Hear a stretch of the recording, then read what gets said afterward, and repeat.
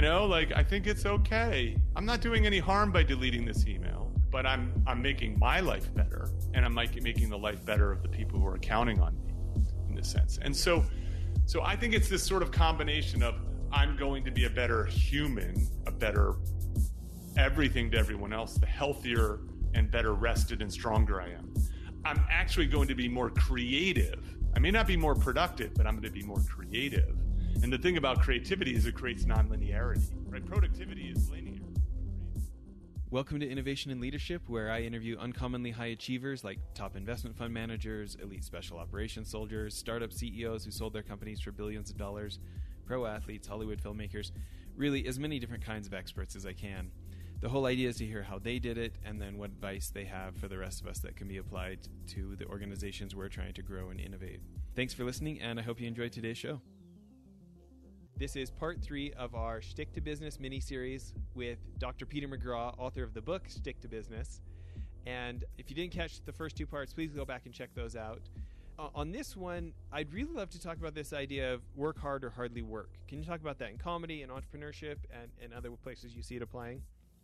Yeah, so the book sort of split into 2 parts. So the first half of the book is very focused on sort of marketing and management, entrepreneurship, kind of building a business in some way, the ideas around that, sort of translating the practices and perspectives of the world's funniest people into these, I think, I try to make them as actionable as possible lessons. The second half of the book is more about professional development, career development, thinking about how to work.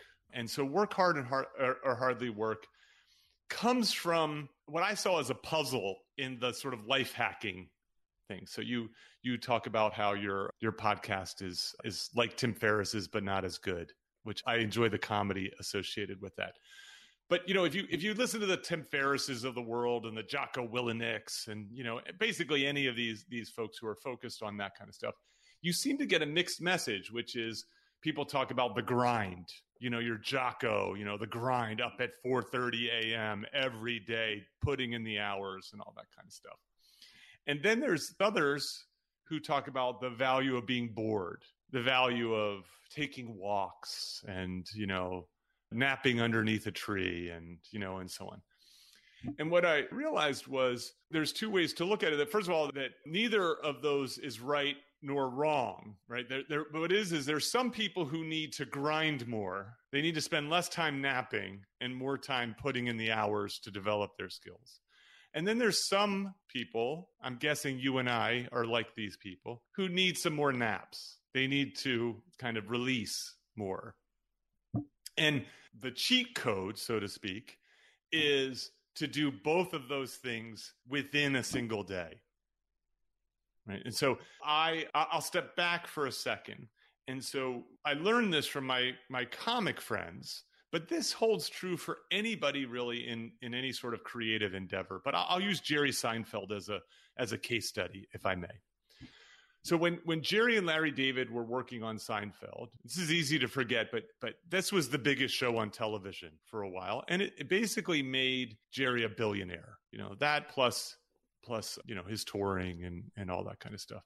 But the show has made even more money in syndication than it did when it was first being released. But what these guys recognized was the most important thing to a good show was the script. That the script had to not just be funny, it had to be hilarious. And so when they were finalizing a script, they would lock themselves in the office. And they could not be disturbed under any circumstances, right? So they didn't make costume decisions or set decisions or even casting decisions. They just worked on the script. The only person who had access to them was an administrative assistant that they'd bring out the paper, the old script with all the scribbles and stuff, and she would sit and type it up. And every so often she'd come across a point and she would laugh out loud. And that's the only thing that they would allow to disturb them. They would burst out of the office to find out what she was laughing about. So these guys understood the value of protecting their creative time. And so part of the work hard side of things is this notion of you create a sacred time, sacred space, if you need to be disconnected, to be away from it all, to allow you to concentrate. Like concentrating is a very difficult thing to do in a world, for example, of constantly buzzing smartphones. So to revisit session one, we sometimes want to be less connected, in that sense. And so figuring out what is your most creative work? What is your most rewarding work? And how do you protect that time? So protect is the first step. The second one is this idea of grinding, of working hard. And that is that what comics will do is they'll work on their material, not in big batches, 14 hours in one day, but rather 2 hours a day for 7 days. And so when Jerry Seinfeld is working on a new special or a new tour, as he's developing that material, he gets out one of these old school, those desk calendars, the old school desk calendar, and he'll hang it on the wall. And every day he works on his jokes, whether it be writing jokes or practicing, going to a small comedy club and trying them out, he'll put an X through that day. Well, at the end of 3 days, he has a chain. And then he has a saying, don't break the chain. So he works a little bit on his craft every single day with, largely without breaks. But the thing he also does, and this is especially the case, he's been doing it since the 70s, but he attributes much of the success to Seinfeld, and especially the management of Seinfeld, is Seinfeld meditates. So while everybody else was eating lunch on the set, he would do 20 minutes of meditation. He would disconnect and give himself a break from this work. Now, meditation doesn't have to be the release that you're looking for. It could be like you're Charles Schultz and you would work, sort of 8 to 4 drawing Peanuts. But then at 4:00, he'd pick his kids up and, make them dinner and hang out with the family and so on. And so this idea of you work hard and then you hardly work, you take a break, like a real break from it. What too many of us do is we sort of half work and half not work. We sort of work and then we check Instagram, and then we work and then we kind of wander down the hall and chit chat with a colleague and so on, versus this sort of barbell sort of approach that's there. And comedians do this. They just happen to be very good at being lazy. What we often don't see is they're hidden away working on their crafts, in this sort of daily process, at least the ones who are successful. It's almost impossible to be successful in comedy without taking this sort of craftsperson perspective. Everybody's familiar with the 80-20 principle and Pareto's law, whatever you want to call it. My favorite author on that subject is Richard Koch. His book, The 80-20 Principle, I feel like is the best one out there on this. But the one thought that it makes me think about is actually putting stuff into application. Like, maybe Cal Newport, and he's got his book Deep Work about setting stuff aside. It's been really helpful when I've been able to time block and turn my phone off, not connect my computer to internet, and like get rid of those temptations, right? Mm-hmm. But there's this great book called Autopilot by Andrew Smart about the accidental discovery of the default mode network in the brain, which shows like when we're not involved in conscious activity, that fMRI machines show there's a different part of our brain that lights up. And it's basically the scientific explanation why sleeping on it helps us come up with better ideas. And going on a walk, meditating, whatever these things are, where he basically shows it's a disadvantage to work hard too long because the other half of your brain doesn't get a chance to light up and connect all the dots of everything you've been doing. And it's helped me turn off my audiobooks when I'm driving places somewhere, just to let my default mode network turn on, right? And it's interesting the thoughts that'll come to me if I can do that. And I guess my question for you is, besides intentionally pursuing a program where I've got a system that works for me instead of me working for me, so I don't have to grind constantly, right? Because I've intentionally pursued a system instead of just trading my hours at all times. What about, I'll read the book, I'll do it for a while, and then I get out of the habit and I'm busy from the minute I check my phone in the morning until I charge my phone in at night. I'm kind of constantly buzzing, constantly checking on this, kind of answering that. Any thoughts for it is my temptation to overgrind, how I can pull back on that? Yeah. So yeah, I mean, I think, as I said, people have one or the other problem. They don't grind enough, or they don't take enough breaks, and then they wear themselves out, or they, as you're talking about, is they're less efficient. That you miss opportunities. So I think I'm a big believer in habits. So if you get on YouTube, there's all these like willpower kinds of motivational videos and so on. And I just don't think that willpower is the solution to our kinds of problems. The solution to our kind of problems is to develop habits, or, systems, as Scott Adams says, he says, have systems, not goals. I like that a lot. And so the idea is that I think there's sort of two ways to do this. The first one is to convince yourself, and all the data suggests this to be the case, of the great value of being released from your work. The number one is that it's good for your health. That when you are healthy and you're strong and you're well rested, by the way, one is you can fight COVID better than if you're not. No one's talking about how immune systems are the true heroes of 2020. And so not only is it you're going to be on this planet for longer, but you're going to feel better. You're just going to have more positive emotion and so on.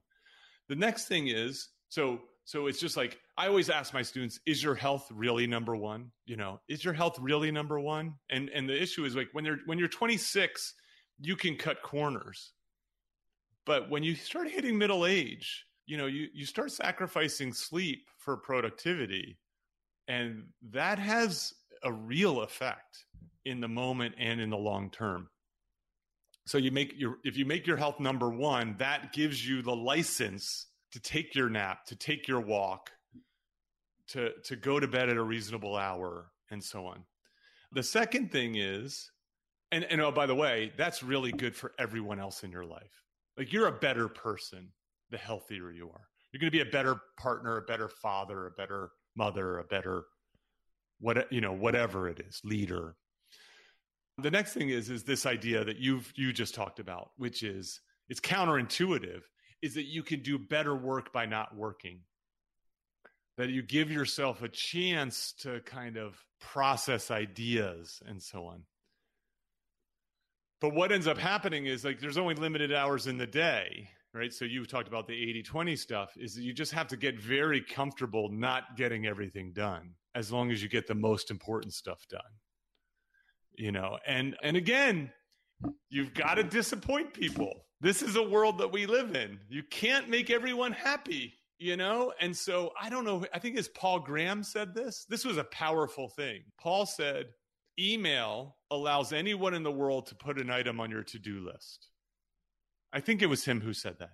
When I heard that, I was suddenly like, I think I can delete some emails now. I think it's okay. I'm not doing any harm by deleting this email, but I'm making my life better, and I'm making the life better of the people who are counting on me in this sense. And so I think it's this sort of combination of, I'm going to be a better human, a better everything to everyone else, the healthier and better rested and stronger I am. I'm actually going to be more creative. I may not be more productive, but I'm going to be more creative. And the thing about creativity is it creates nonlinearity, right? Productivity is linear, but creativity can be exponential. And then the other thing is, like, again, we're getting back to the previous session where we talked about how this goes against our monkey mind, how it goes against human domestication, which is that we want to try to make everyone happy. But if we try to make everyone happy, we make no one happy. Yeah, I feel like there's so much packed in there. Sorry. No, I kind of love it. I think, the habits thing is good. My brother got a dog, and he started having to go on dog walks, and it was really great, because it was like this thing he felt bad ignoring, instead of just saying he was ignoring his own health or something, So we just got 2 weeks ago, we got a black lab puppy for that. Oh, congratulations. For that reason. Yeah. And this time it was going to be my pet instead of the kid's pet. You know what I mean? Mm-hmm. So that I could maybe more consistently carve out that time, and realizing that because I know that that's going to be a realistic program for me versus telling myself, oh, I'll slow down. I'll make time. You know what I mean? I probably need to do more around these habits or systems I need to do more around them that makes it harder to give into the temptation of just working my life away and not having a life. You know, this is weird. I just thought of this and I can't believe I didn't think about it for the book, which is I talk about creating sacred time, protected time for your creative work. You know, I never schedule a dental appointment during this time. I don't schedule podcasts. I mean, I think we had a back and forth about the timing of this podcast where I said, can we push it a little later? Can we push it a little later? I've got my writing time in the morning, right? So this was like, you bumped up against my sacred time and I pushed back on it gently because I wanted to do this. But I, you know, if you had said it has to be at 7 a.m., I might have said no to this, you know, it just, you know, again, because not only is it violating, you know, these rules, but it's also discombobulating for me now because it's such a habit. You could apply the same principle to the release, right? So Charles Schulz naturally had this because he had a family. And so he started drawing when the kids went off to school, and he stopped drawing when the kids came back, you know, from soccer practice or whatever it is. And so then that became his, you know, kind of a ritualized thing. So I think maybe a place to start is you just schedule that release time, whatever it is, whenever you want it to be, and you stick to it. And I will tell you, Jess, it's going to be uncomfortable at first because you're going to feel all these opportunity costs and all this kind of thing. But the beautiful thing about habits is if you keep doing it, you keep doing it, you keep doing it, eventually it's going to be discombobulating to not do it. And I have to say, it's the issue. It's not that the creative work is more important than the release or that the release is more important than the creative work. It's together they're important. You know, so the two of them together is way more important than any one of them is on its own. You know, it's exponential. No, that makes a ton of sense.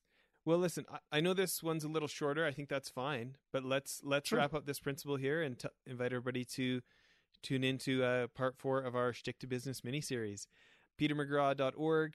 Get your copy of Shtick to Business on Audible.com or Amazon.com, and hopefully we catch you on the next one here. Yeah, it was fun. Thanks, Jess.